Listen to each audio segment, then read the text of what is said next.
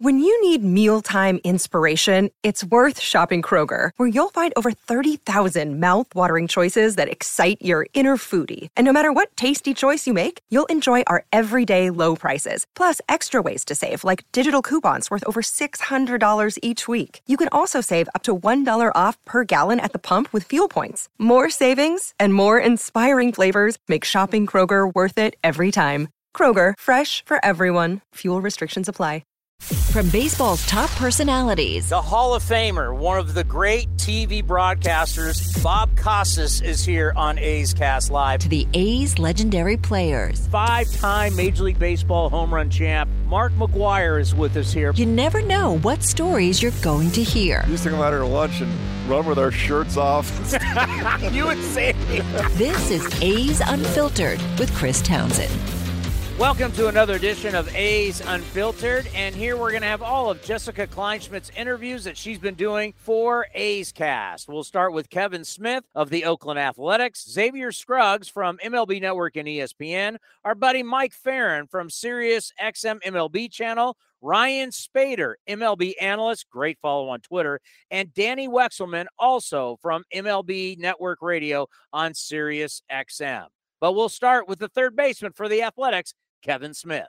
A's Total Access continues. Jessica Kleinschmidt here with A's infielder Kevin Smith. Kevin, thanks for joining me today. Yeah, for sure. Thanks for having me. So before we get started, I'm really excited to ask you about as far as your transition from shortstop to third, predominantly through the minors and at Maryland. You were a shortstop. What's the transition been like going from that position to moving a little bit more further in at the hot corner? Yeah, I mean, it's been fun. It's definitely different, just, how balls come at you, how you have to attack balls, your footwork. So it's been fun to get out here, before games with E and work on it. I've worked on it for about a year or two in the minors, just knowing when you get to the big league level, you may play a different position. So transitioning over there more full-time has been it's been fun, and we're getting close to where we want to be. As far as what you're working on, what were some of the main things or those objectives that you need to work on during that transition? Yeah, I mean, mainly footwork and kind of how you get ready to see the ball. At short, you have a little more time and you have to cover a little more range, so you're more upright and you want to be able to move a little better. At third, it kind of gets on you a little quicker. So just being, more low with your pre-pitch and how you attack balls and how you kind of read them off the bat are a little different. So getting on you quicker and kind of how you set yourself up for the throw. What was the biggest surprise during the transition?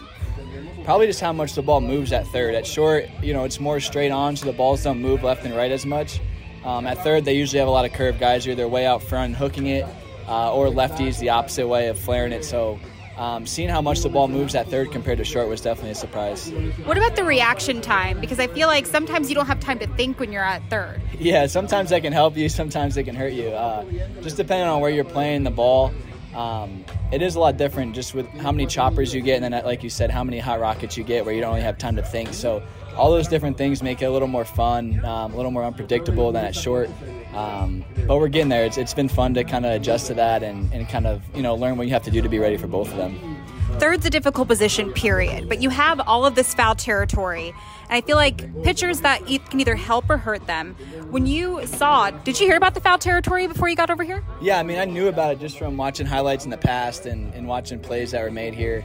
But, when you get out here and you see how much there actually is, it definitely is a surprise. But you're trying to use it to your advantage as much as you can. Obviously, with day games, when you're running over there, the sun's right above you. So those plays are hard, but definitely nighttime and stuff, you want to make sure that's an advantage for your pitchers. Tell me about the sun, because I've talked to some of the guys, and it feels like it shines a little bit brighter here sometimes. Yeah, it's always a high sky with no clouds, so the sun's right there, and then obviously during day games, it's right up above home plate. So we're always talking in the infield on who can help who and who's not seeing it well, who can see it a little better, but it makes it a challenge for sure.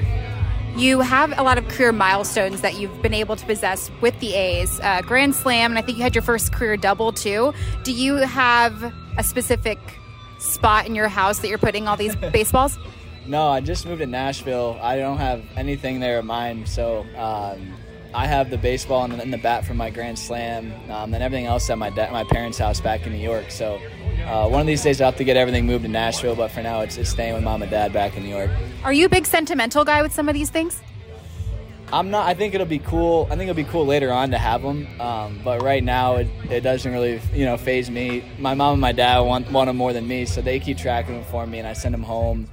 They remind me of what to get. So I think right now it's more fun for them, but I'm sure, later on I'll be thankful that they cared about it so much. It's definitely a mom and dad vibe, and I appreciate that.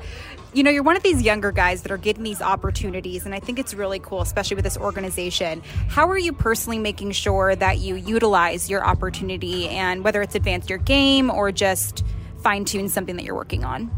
Yeah, I think it's a fine line of just going out and competing and then also working on stuff, So especially when you just get up here, there's so many new things that you have to get used to, the coaching staff being traded over here. So many new things going on. You got used to the team, used to how things are run at the big league level, just the speed of the game at the big league level. So it's been great, man. The guys here and then the coaches here have been awesome, just helping me, A, get comfortable, but B, help you, with the speed of the game, make you more comfortable at the big league level. So as you get more games and more at-bats under your belt, things start to slow down and become more normal. And so I look forward to when that happens. You're also, there's younger guys, but you have like these veteran presence, like the Jed Lowrys of the world. Have you been able to pick their brains a lot and ask them anything that you might as far as you're a younger guy? Yeah, you're pretty much just asking everything and anything that you can. Like a sponge. Yeah, like literally anything that you can ask them or pick their brain about. During games, just how they think through stuff or what they talk about and how they talk and how they depict things.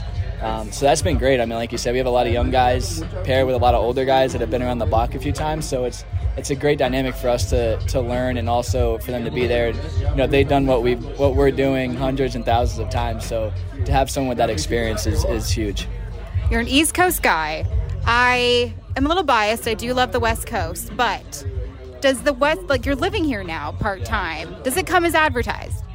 Yeah, it's been great. The weather here is as advertised. Everyone was telling me the weather, especially in the summer, is awesome. So I'm from the East Coast, but I always love the West Coast and how much slower it is and how much more relaxed and chill it is out here. So I'm definitely enjoying my time. It's what you expected coming to Cali. Everyone's way more laid back and nice, and it's been a fun time so far. Are you eating a lot more In-N-Out than you maybe?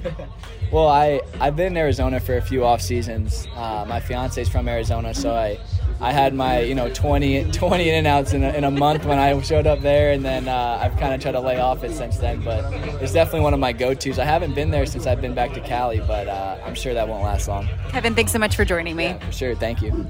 Kevin Smith, good dude, no question about it. Here is Xavier Scruggs from MLB Network and ESPN.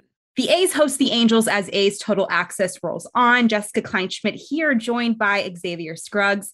X, my friend, how are you today? Hey, I'm doing good. I'm excited because I get to be on here with you. We haven't talked in a little bit, at least on air, so it's been a little bit. So I'm excited. I know, I'm very spoiled to have you here. I know we both actually looked up to each other in different ways as far as the media goes. And I wanted to actually ask you about that. Now, of course, you are a former player, and from what I've seen, you've transitioned to media quite well. Give me a couple of anecdotes. Did it come as advertised when you transitioned to the media? Were you surprised as a lot of things when you started getting some of these gigs after you left the game and then turned to the media? Yeah, no, definitely surprised. I knew it definitely wasn't going to be easy. I think I was very fortunate in the time in which I decided to retire in 2020. Baseball wasn't really starting at the beginning of the season, and ESPN was showing the KBO baseball games, if you remember, the Korean League. Oh, right. And I was like, okay, I played in Korea. Maybe I can jump on for 5-10 minutes and talk about my experiences.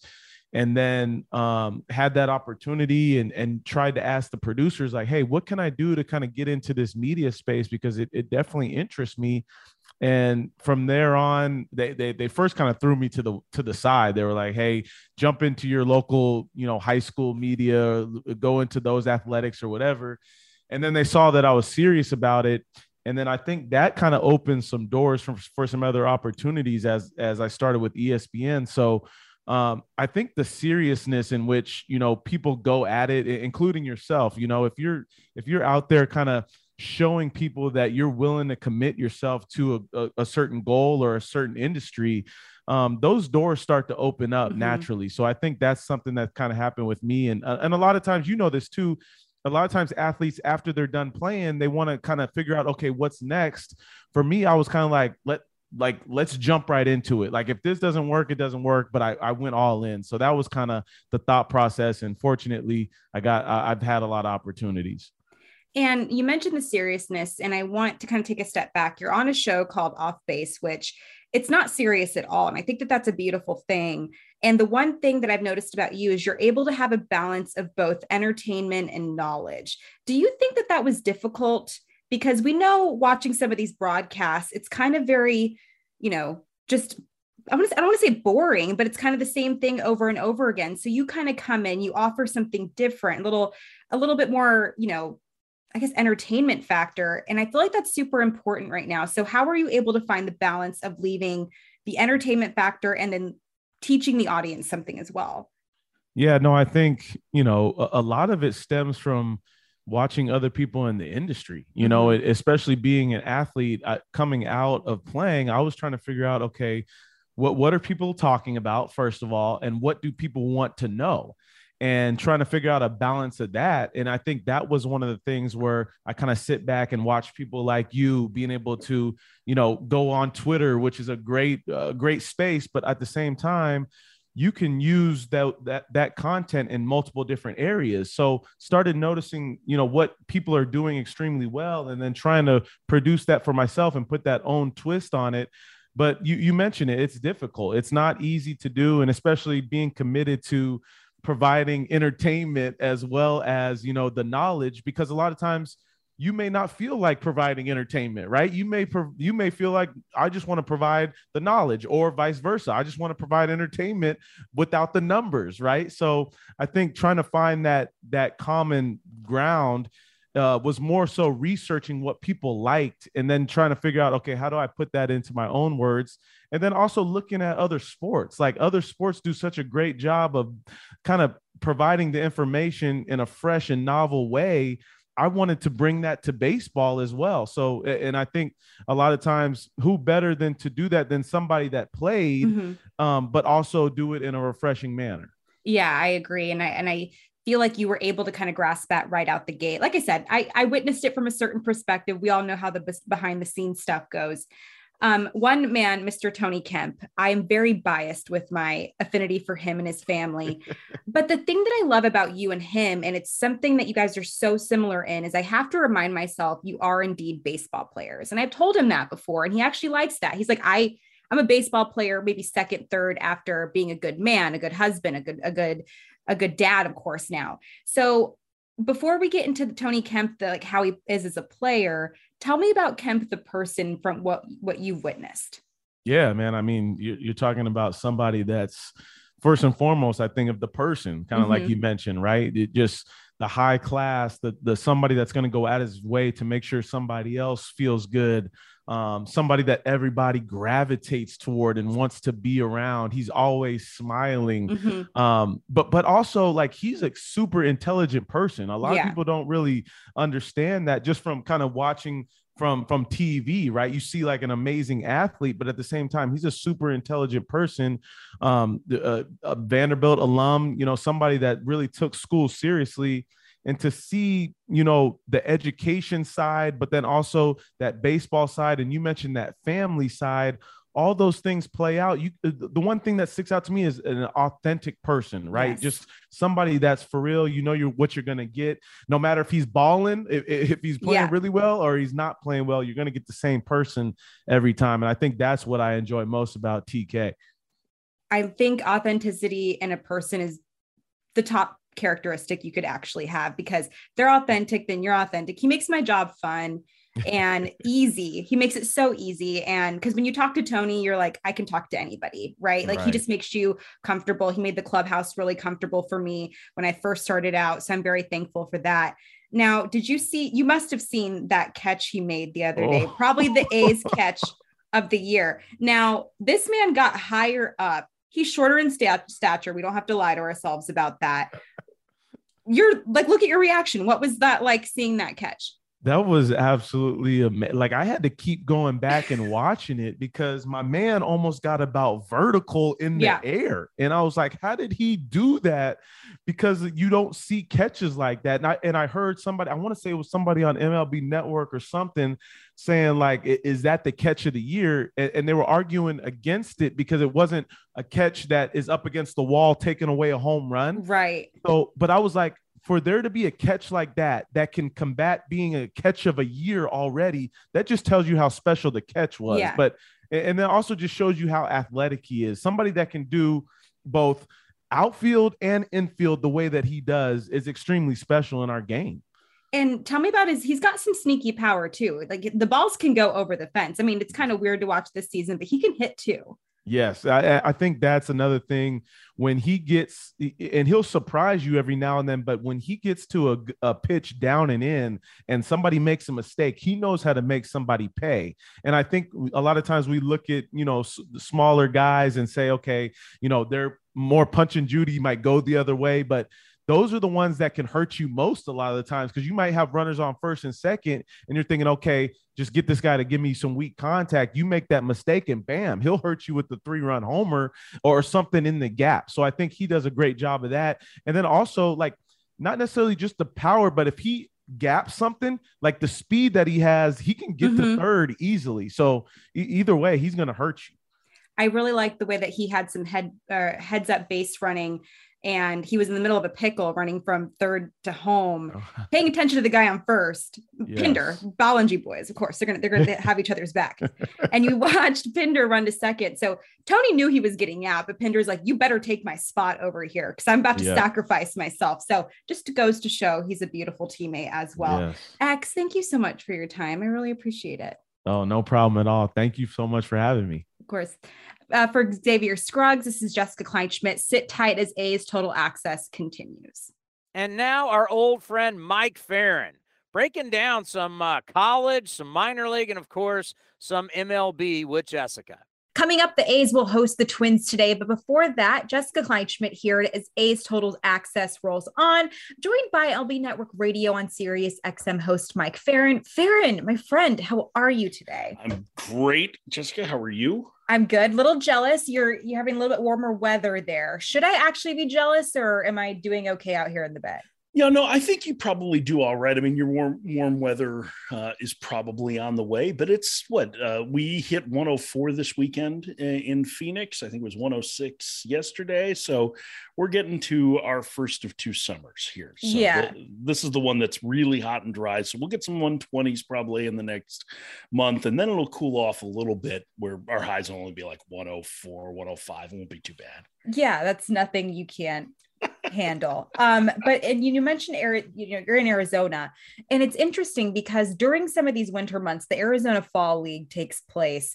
And for me, it's just a cool, like to break up the monotony of the off season. But when I hear the AFL, and I'm a casual baseball fan, what's so impressive about the Arizona Fall League and why is it imperative to an organization?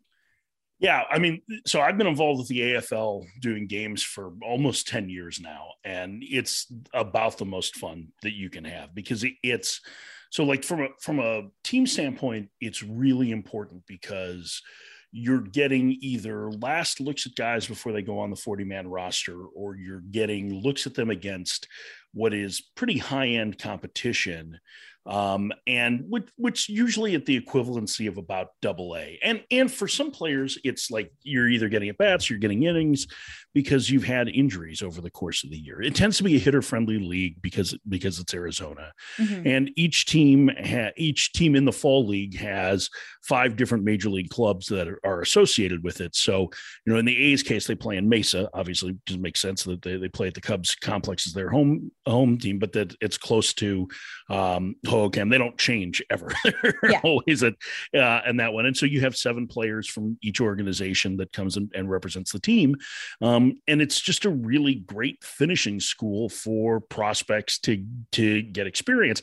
And more than that, the Fall League is a pretty important finishing school for a lot of different people in baseball. Umpires cannot be fill-in major league umpires until they've completed at least one circuit in the fall league. They have a number of young people that come in through their internship programs to be the baseball operations directors at each of those sites. And then many of them end up going on to work for teams or go to work for MLB. So the entire league is really a developmental league from the bottom up. And it's pretty cool. And if you're a fan who's, maybe a little bit older than I am, so you're closer to 50, you may remember that spring training used to be a really great laid back time to get autographs, and it was pretty cheap. And the fall league harkens back to that too, which makes it a great time to come out and visit. The weather's great, and you can, actually see players and talk to them, and get your choice of good seats at whichever of the ballparks you want. I like one of my favorite sayings is I remember him when, and it's always kind of like that. And like I said, you really never know who you're going to see. We've been very spoiled watching some of the big names who weren't big names quite yet, just from a fan perspective. So I think it's great. I actually did finally officially meet you IRL at spring training. Right when I walked in, you were talking to Sean Murphy, you and Jim Duquette, who I absolutely love.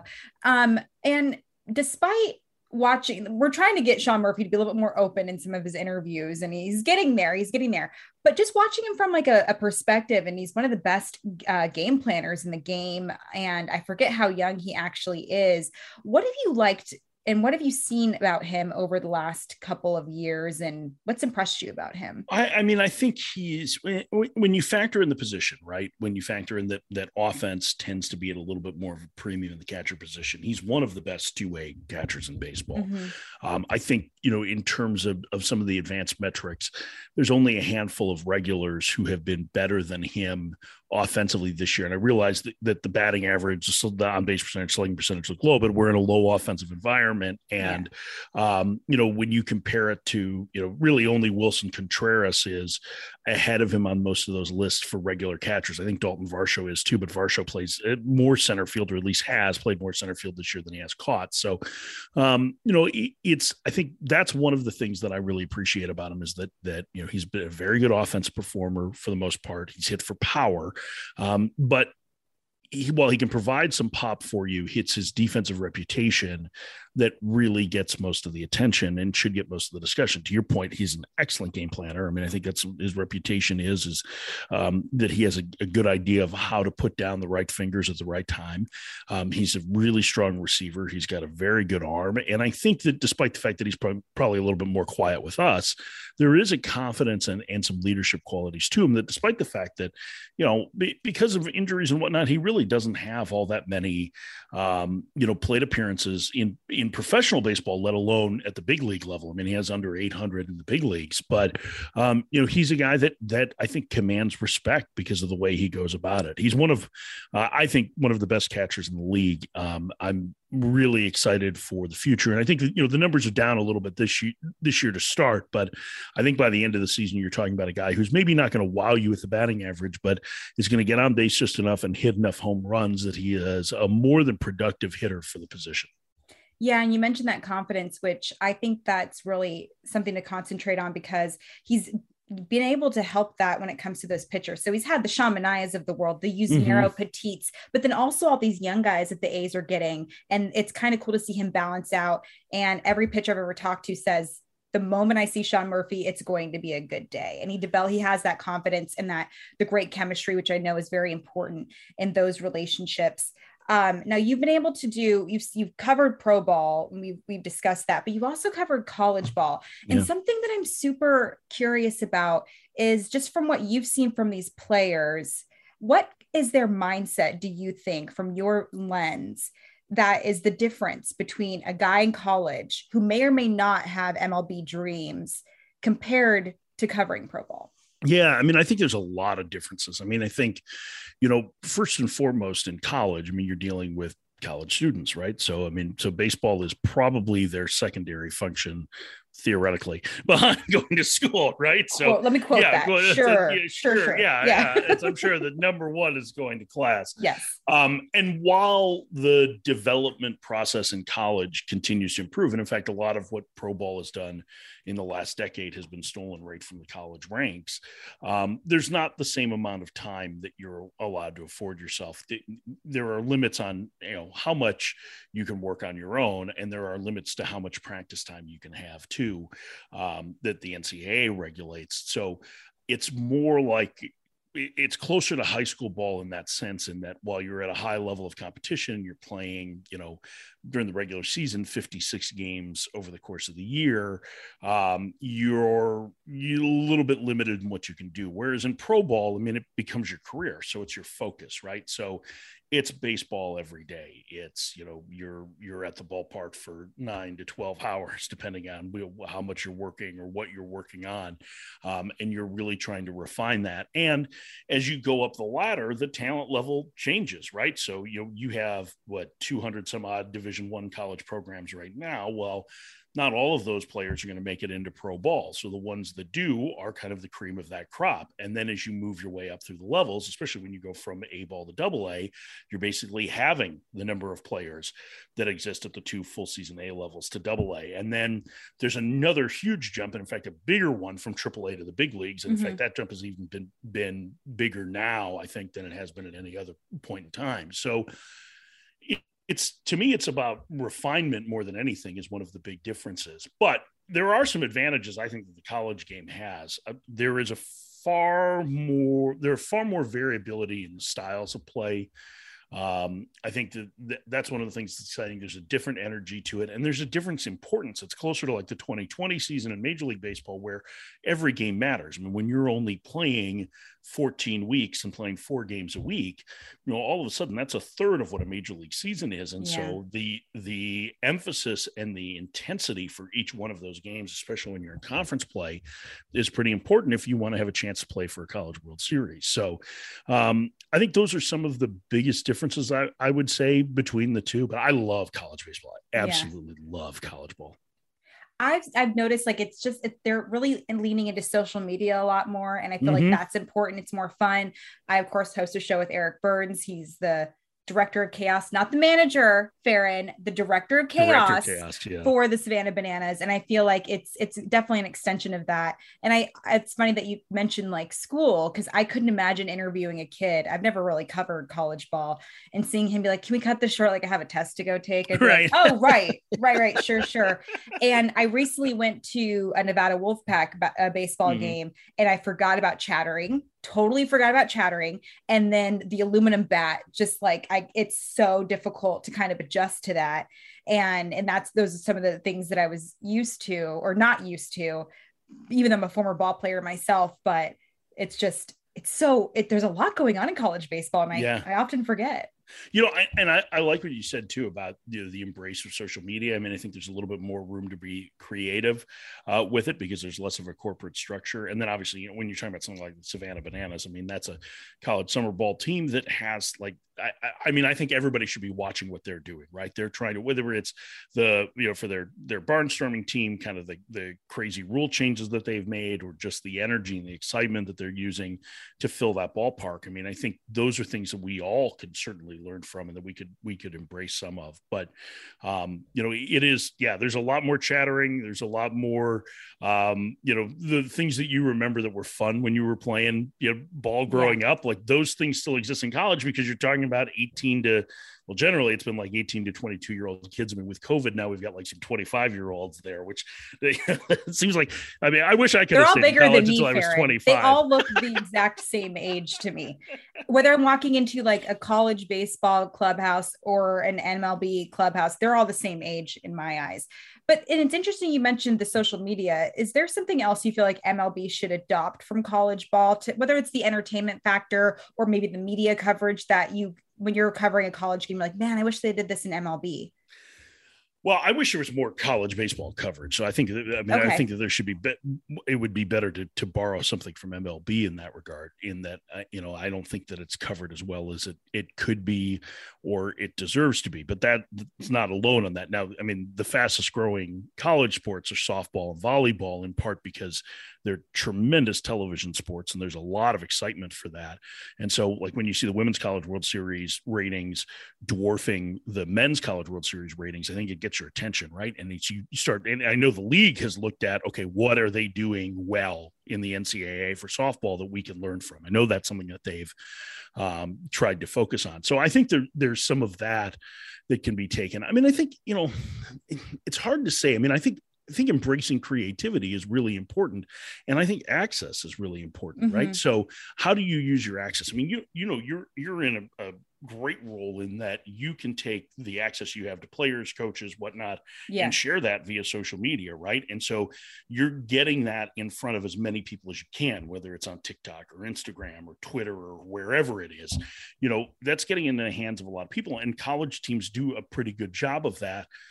I think it just needs to feel a little bit more relaxed. I think that would be the biggest thing I would say to the league, is that it just feels like there are these parameters that are put in place that limit how much exposure you can actually get for the sport. Whereas, I mean, basically life is, 20-second clips at this point, right? Yes. So how do we take advantage of that in an effort to try and grow, especially when we have so many exciting young players that are part of this league? I agree. Yeah. Now, before I let you go, prospect lists. I wanted to ask you about that. And it's actually Sean Murphy gave me like this money quote a few seasons back. He was, of course, one of our top prospects forever. And I said, what are your thoughts on prospect lists? And he said some derivative of, the people who make those lists do not write those lineups. And that was the first quote Sean Murphy ever gave me. So naturally I'm like, cool. Like, I hope I'm probably getting my firstborn after you, but I want to know, what are your thoughts on prospect lists? Well, I think for me, they're extremely instructive, because I don't get a chance to get out and see, every minor league player over the course of the season. So I think they're pretty important. And I think teams think that they're important as well, because there are a number of organizations, especially on the amateur side, that are modeling using those publicly available lists. In the case of the draft, whether it's Baseball America or it's MLB Pipelines or it's Perfect Games or Prep Baseball Reports, they're using it to help develop their statistical model of what they're looking for in terms of players, or how the player is viewed in the industry when they're trying to build out their draft lists. I think they're pretty helpful. He's right. Nobody makes out the lineup in that sense. But then again, there are a lot of people inside a baseball organization that don't make out the lineup, that are the ones who are evaluating the players. And it's helpful because for the most part, those lists are getting independent sources from outside an organization to help give an idea of what the industry thinks of those players. Is it foolproof? No. Is it a snapshot in time? Absolutely. Is it, can you run into, a biases in the list? Yeah, absolutely. Because so much of it is subjective. So, I mean, there are issues with them. Nothing is perfect, but I do think that they're incredibly important for, especially us as fans, to get an idea of what a team system looks like, who their top players are. And really, from my standpoint, I'm less interested in how they're ordered and more seeing what their strengths and weaknesses are, and then how that matches up with the eyeball test and then the statistical evaluation of them as well. I agree. They definitely helped me in the long run. And I think they'll geek over them a little bit too, which I think is always fun. Brings more perspective that we love to geek over young athletes. I guess that's at the end of the day what we do. It's okay when you put it into well, we're geeks, so yeah, I mean, that totally works. We are geeks with a microphone and a computer at the end of the day. Yes, I agree. Mike Ferrin, thanks so much for joining me today. Hey, thanks for nerding out with me. This is Jessica Kleinschmidt. Coming up, Vince Cotroneo as A's Total Access continues. Ryan Spader does a great job covering our game. He's also a lot of fun to follow on Twitter. He has all kinds of great nuggets. Here is Ryan Spader with Jessica. A's at Tigers coming up next as A's Total Access rolls on. But for now, Jessica Kleinschmidt here with Ryan Spader. MLB stat Wiz, I don't know, but the author of Incredible Baseball Stats, you gave me my own copy, Spader. How are you today? I'm doing great, and I really appreciate you having me on. I'm kind of a little bit nervous now. I didn't know you had this super professional broadcasting voice now all of a sudden, and I sound like a Philly mush. Do not tell anybody my secret that I actually do not. Actually, they know I don't actually sound like this in person. It's always the intros and the outros, though. I think that's where I sound professional, but we all know the real Jess. But I wanted to have you on for multiple reasons. We've been friends for so many years, but also I've always loved some of these stats that you come out with. But I guess one of my more simple questions, if it is a simple question, simple answer, what would you define as a good baseball stat? So I guess there's two sides of the fence with this. I'm going to offend some of the people who think that I'm more analytically inclined by not saying something like wins above replacement. And then by the traditionalists, guys who like things like batting average, things like slugging average. I also don't think those are that great. Personally, when I look at baseball, first of all, I don't think defense is as important as we think it is. I think defense is something that's largely misunderstood by baseball writers, BBWAA, just as the save was in the 80s. That's why we saw guys like Bruce Sutter winning the Cy Young Award. Absolutely ridiculous. Hernandez, whose first name escapes me, winning the Cy Young Award. Absolutely ridiculous. When the save was just misunderstood. They didn't understand the value of it. And I think oftentimes writers like to be ahead of the curve. Anybody does, really. And in that particular case, they really weren't. I don't think it was as valuable as they thought it was. And so here we are. What is a good baseball stat? I think I like offensive statistics. And so for that reason, I go with a stat like OPS plus. I really like a stat like OPS plus because it allows us to look across generations and say, hey, how good is Joey Votto when compared not just against his peers, but also against Babe Ruth, against Ted Williams? Now, does he stack up against his peers just as well as Babe Ruth, Ted Williams, Barry Bonds did against their peers? Maybe not quite as well, but he's right there with Hall of Famers. And the OPS plus definitely shows that. I like the significance of the stat, but what about the funkiness of some of these? And I know that's not a journalistic term, but I love me some funky stuff. So I feel like that can kind of be brought into what makes a stat unique is the funkiness, right? Yeah, I think, I know it's not a journalist term, but I think it's a medical term. Yes. Okay, just making sure. Yeah, when I go to the doctor, they let me know there's something funky going on. Yeah. Oh, jeez. I think that in terms of, so I was just talking about how the journalists, they were ahead of the curve or thought they were when it comes to relief pitcher stats, the save back in the 80s. And now I compare this to defensive value as I started on prior to going off on a tangent. I think that some of these defensive statistics are a little bit funky in that we can't quite measure defensive value. And my inclination is to think that defense is not quite as valuable as we think it is. Yes, Tony Kemp made a great play in the outfield that most people aren't going to make. But in the end, you'd probably give that up for Barry Bonds as your center fielder if you're going to get that type of offensive production. And I tend to think that offense rules all. I love defensive wins above replacement. Yeah. I think it's great. But it's not that reliable over the course of a season. I love defensive runs saved or runs from fielding, if you prefer baseball reference. I think that shows a lot. However, I think if you go throughout history, there's going to be very few teams that are an upper echelon defense that went on to win a World Series versus teams that were an upper echelon offense that maybe had a mediocre, even subpar defense that went on to win a World Series.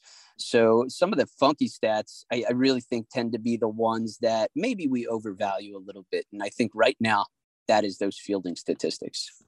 And, I'm a defensive nerd. That's not just because I couldn't hit the ball. I was very much a defensive whiz. But what are your thoughts? Because I know you have very passionate thoughts about Hall of Fame. Hopefully we have enough time to tap into those, because that could be an interesting conversation. However, what about the eye test? Because I've spoken to Brandon Crawford, who I think is arguably one of the best defensive shortstops in the game, probably one of the top 10 shortstops of the modern era, really, defensively. But if I were to talk to him about stats, he's told me he will always love the eye test more. So how can you talk about somebody, unless you're like me, who I'm watching Tony Kemp forever, right? And I think he's a phenomenal baseball player, obviously a phenomenal human. But what if some of those stats don't reflect it? And I, as a journalist, want to talk about some of those storylines. Would I just have to say, hey, he'd be in the Hall of Very Good? Oh, goodness. So you mentioned the Hall of Fame, and as you know, I do that annual project where I poll former players. Do not go down the Hall of Fame rabbit hole quite yet, but yes. Yeah. So I do that annually, right?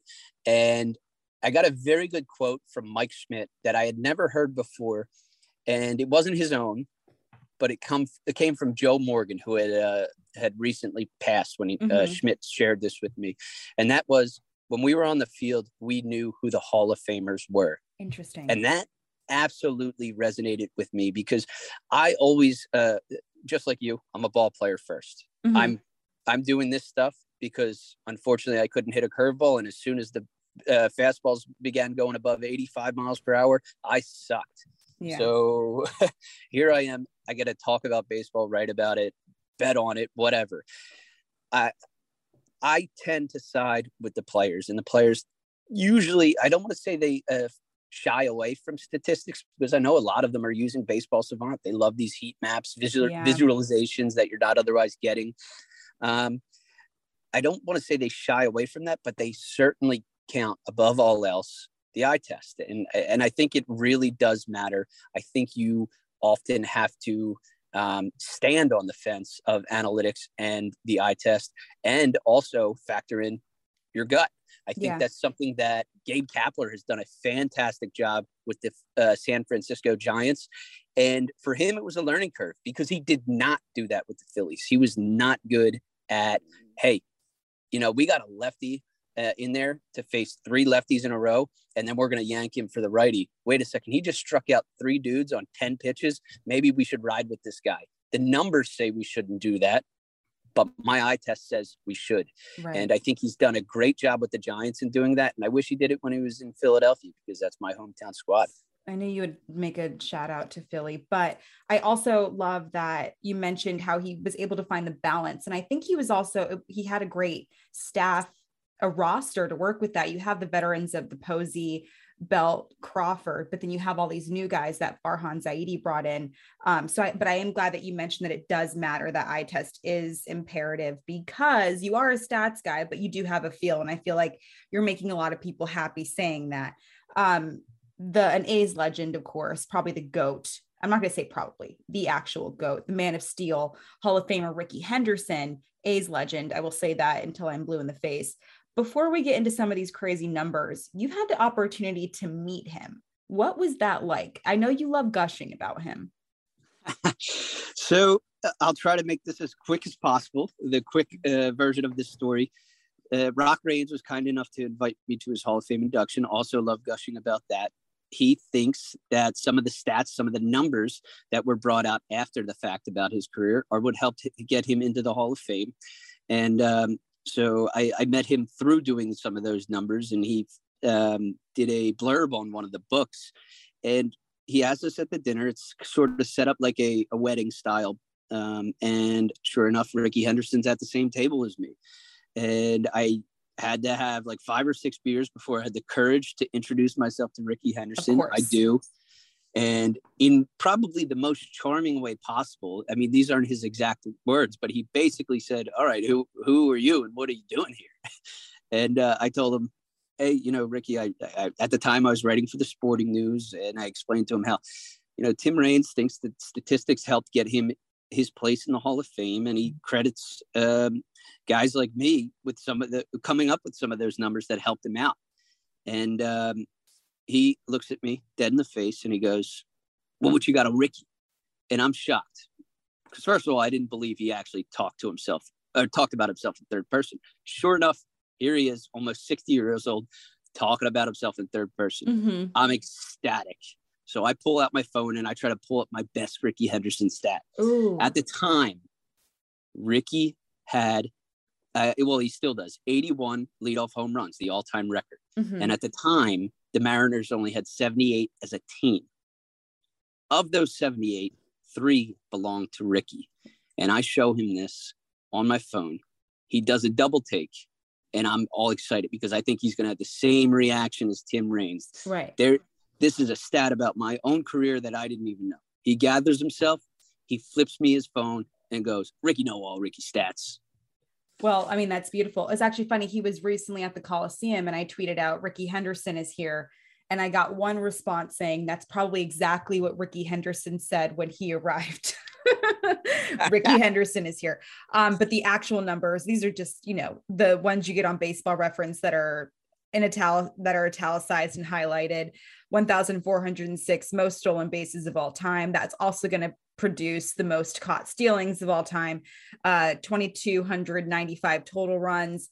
But one that was really interesting that you tweeted out not too long ago, Rickey Henderson stole bases both when Vlad Guerrero was 4 years old and when Vlad Guerrero Jr. was 4 years old.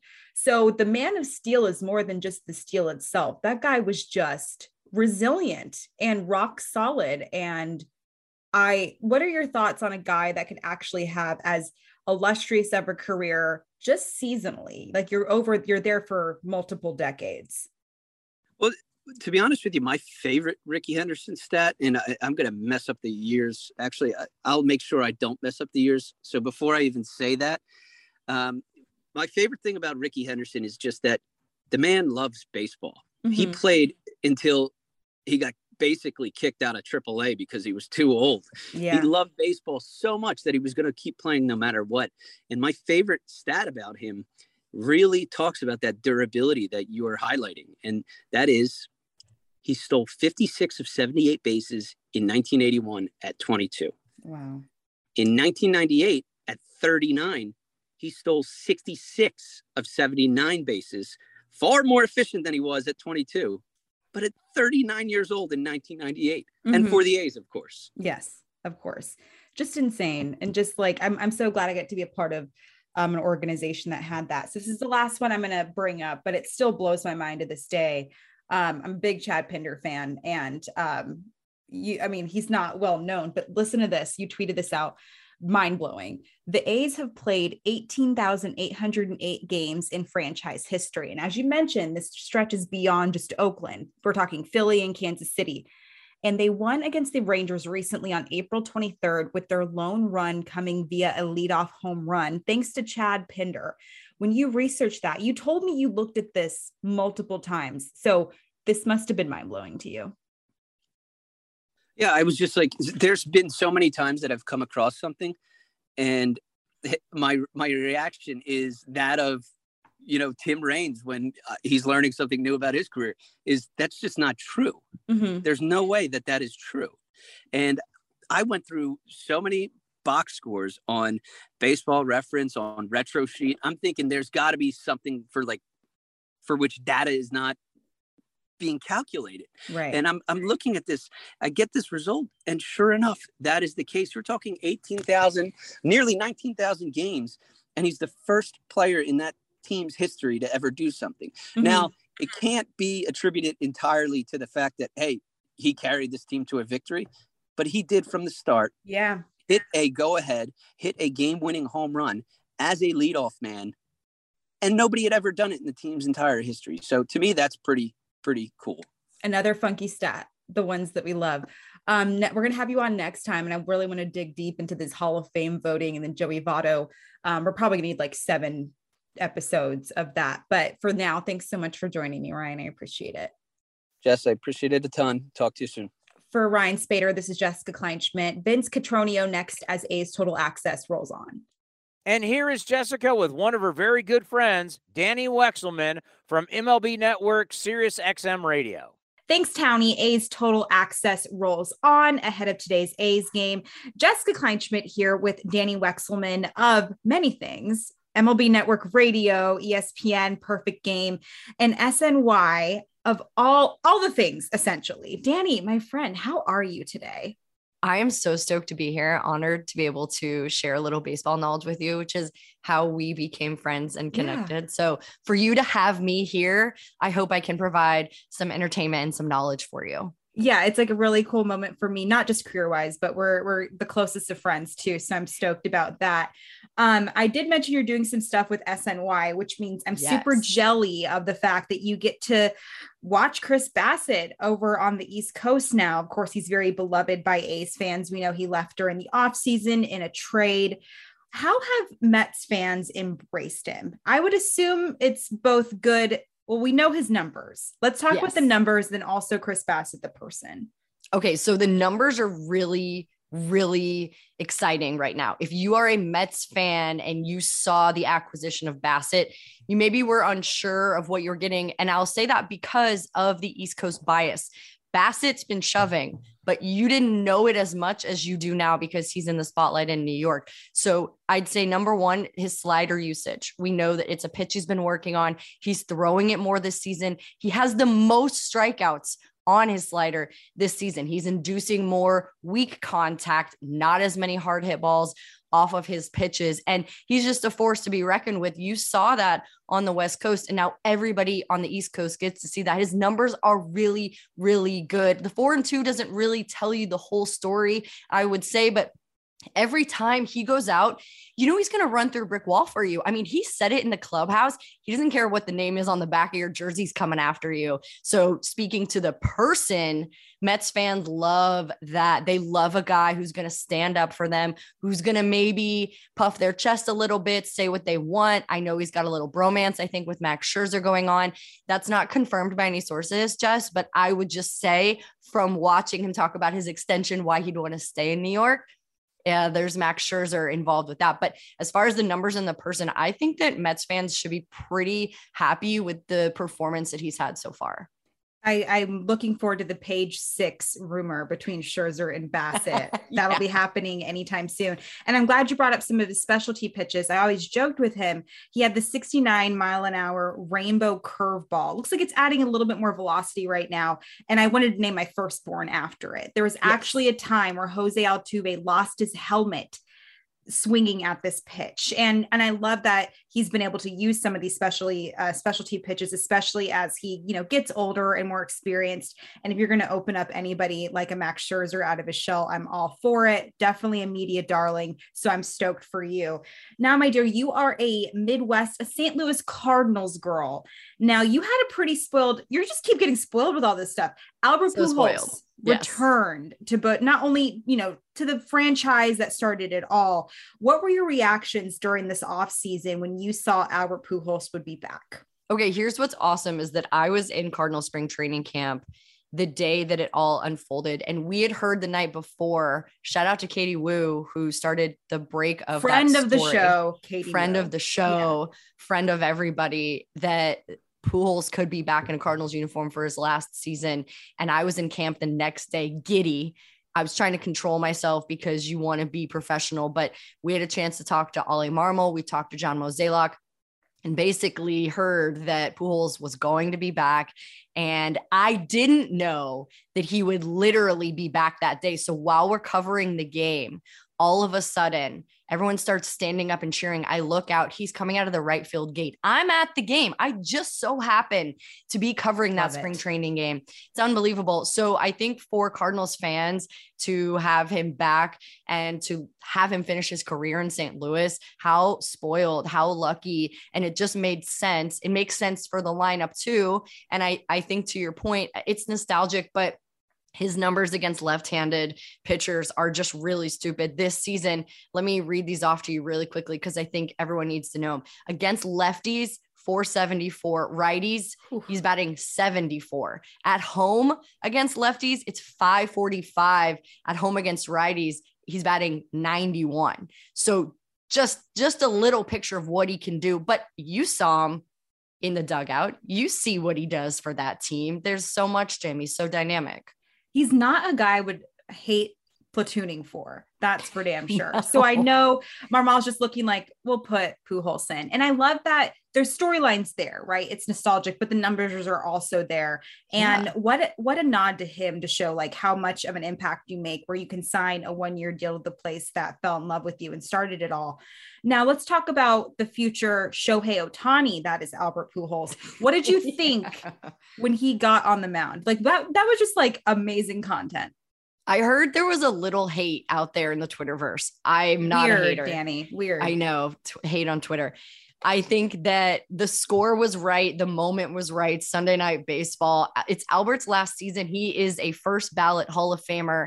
And I love the fact that they put him in and let him do his thing and have that moment. It's not about the guys who hit the home runs off of him, because guess what? They wanted those balls signed. Yeah. They wanted those memories. Like that's for everybody. That Ollie Marmol and that staff gave everyone in baseball an extra special treat. That wasn't for anything except for that moment. And I'm so glad that he capitalized on it. I love it too. And I love how he made it not about himself. And it was a dream. He's always wanted to pitch. Like, and I was actually kind of shocked it took this long for him to do it. I feel I would love like a rookie year for him to just do it. But I'm glad it finally happened. He can knock that off the old bucket list. It worked out perfectly. You couldn't plan it any better than that. I agree. So it worked out beautifully. Before I let you go, I listed all these things that you are doing, and you have many platforms and you're killing them. I'm not just saying that as a friend of yours, but I really want to know, how do you balance it all, and how can people possibly balance it all? I have a lot of calendars. I write everything down in every place possible. I have a really great support system, including you, people who show up for me, even when I don't ask for it, because they know I need it. I love what I do. I love the nuances of it. And I fell in love with that part of the job. So then the actual work, the on-air work, is just the icing on the cake. And I am really passionate about storytelling. I'm really competitive about what I do and the information that I get to share and who I get to share it with. So I think I don't do the best job all the time. I'm so imperfect, but I have the best people around me to support me and lift me up and help me through it. Honestly, like I couldn't do it without them. I think that's probably the key. You got to have good people around you, and you have to really love what you do. You don't just have to like it, but you have to love it. So that's probably where I sit with that. But man, oh man, we're a work in progress, girl. You know, we're always a work in progress. We really are. And I love how you said it with the icing on the cake, all the behind the scenes stuff. If you love that stuff, and I'm not just talking about an Instagram story, we're talking about the grind, the makeup falling off of your face because you're sweating so much and everything like that. If you love that stuff, like you said, everything else is icing on the cake. Danny, knocked it out of the park, my dear. Thank you so much for joining me today. Oh my gosh, this was the best. You are so fantastic at your job. You're spreading your wings. And I know that everybody listens to you and gets smarter and more knowledgeable and falls more in love with this game because of you, my friend. So thank you for having me on. Oh my gosh. Before I cry. So for Danny Wexelman, this is Jessica Kleinschmidt. Vince Contronio has you next as A's Total Access continues. And those are some of the interviews that Jessica Kleinschmidt has been doing for A's Cast and the A's Radio Network. Now back to A's Cast, powered by iHeartRadio. This has been a presentation of the Oakland Athletics.